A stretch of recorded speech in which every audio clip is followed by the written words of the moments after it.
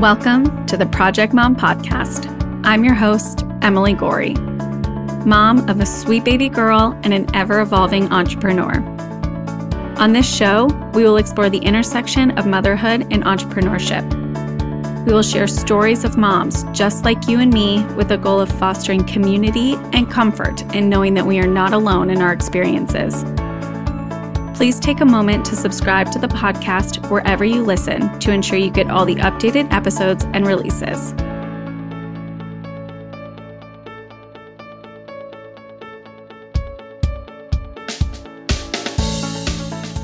Welcome to today's episode of the Project Mom Podcast.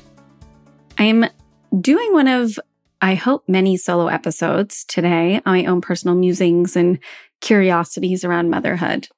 And this episode was inspired by a conversation that I had had with a friend of mine a handful of weeks ago. And this nagging thought just kept creeping up, right? This need to produce something that could be externally measured.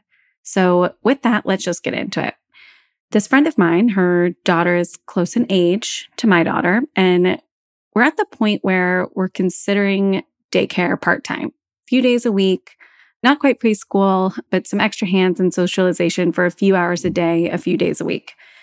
And you know how this came up? It came from our mutual need to do more. Now, while being a mom is one of the most challenging things I've had to do, and perhaps one of the most miraculous, don't get me wrong, it really doesn't satisfy all parts of me. And I'm deeply proud of myself, but it's just not quite enough. And I, like my friend, I assume, am not quite satisfied within the confines of this role and this role alone. And there's this inner calling, a drive, a desire, a voice, whatever you feel it's defined as, that's present. And I can't quite put my finger on it, on the thing that I want to do, but I do know deep down that I'm ready to grow. I'm ready to expand. And I believe that everyone has their own unique path in this life that's perfect to them. The path you choose to walk is full of opportunities for growth and expansion through these choices. And a part of that choice is being open to the uncomfortable. My friend had said to me something along these lines, that she's ready to ask for help, to welcome more hands into the community that gets to love her child and support her child's development. But what would she do at that time if she had it? Now, don't get me wrong. Our husbands and partners are supportive. They're aligned with this next step. But we pause to think, where is this guilt coming from? Right? There is this narrative that our worth is equal to our productivity, that we must do something with this time for us to be worthy of having it.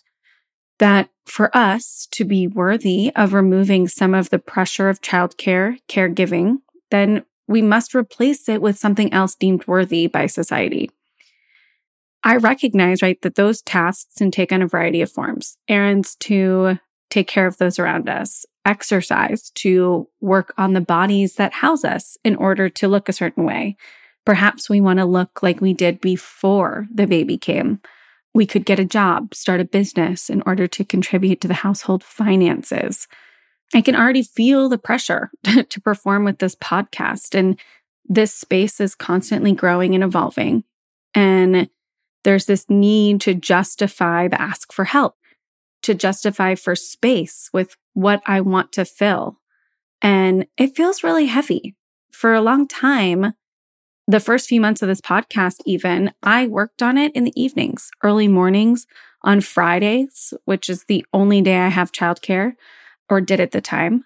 I'm not making any money off of it, off of this hobby. So how could I justify the spend for a nanny or for daycare? We're very much a society of doers.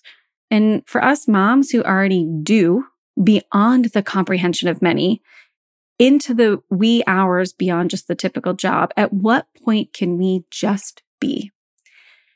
I don't have the answer, but I keep getting this mental question. Why not now? Why can't we ask for help now so we can recharge, to take a nap, to walk outside, meet a friend for coffee, watch a movie, sit with ourselves and our thoughts? The thoughts of a woman are actually quite powerful. And I don't mean that in a way that holds any malintent or malicious expectation. But it is quite remarkable to observe, to take a step back and admire the way in which our half of the species exists, the way our brains work. We are able to have 1,000,001 tabs open. We consider the needs, wants, demands of multiple people in as many moments as possible. We consider the consequences 5 steps ahead of a decision or action that we make now, especially when it comes to our children, right? If I let my daughter sleep an extra 15 minutes now, it causes a shift in the day, which then affects the errands I need to run, which pushes back dinner, which will need to happen when my husband gets home from work, who can then give my daughter a bath before her bedtime. Or can I put in this grocery order now and pick it up during this time slot? Yes, but only if she wakes up on time and doesn't fight me for the 30 minutes it typically takes to get in the car. Oh, wait, she will actually get in the car seat if we have cheese sticks. But wait, we're out of cheese sticks, hence the grocery order. Okay, what next? Right? If we are only able to create space for our brains to rest, to relax, to recharge, I can only imagine the solutions that will come. And not only solutions for a more streamlined day-to-day, but an ability for our minds to signal to us our inner passions, our inner desires. It gives us time when we least expect it to identify where our paths will lead us next. What is our impact supposed to look like on this world? And it may be that our calling is to be a stay-at-home mom, but I would make the assumption that for most of us, it's not. We just can't hear our inner voice because the chaos of our days are so loud. You know, there's something from my episode with Allison Ryan, which was released on July 4th. And if you haven't listened to it yet, I really recommend it. But there's one thing that's still sitting with me from her episode. She was talking about this pressure, this narrative that by giving in to medication, or if she needed medication to help regulate her postpartum depression, then something must be wrong with her, right? To admit that would be devastating. But then she had gotten to this point where it just felt as though it couldn't get any worse. So why not, right? If it didn't work, she couldn't feel any worse than she already did, so she had nothing to lose. This anecdote is so impactful and just really resonates so close to home for me in the sense that I was already not happy, right? The choices that I was making to sacrifice myself in order to meet an expectation of me that was created by a society that only values me in relation to how I serve in this female role. I found that any action, at least any action, helped me get more clarity on what it is I wanted and didn't want, right? Without action, and for me, that action was making the choice to create space in order to receive guidance. That without action, we are just idling and wallowing and wondering and daydreaming. But what if we actually took one small step towards getting clarity? If we allow for the space to take action, to sit still, to listen to what our bodies are telling us in those moments, we may actually just find out that we're on the right path to what we truly desire.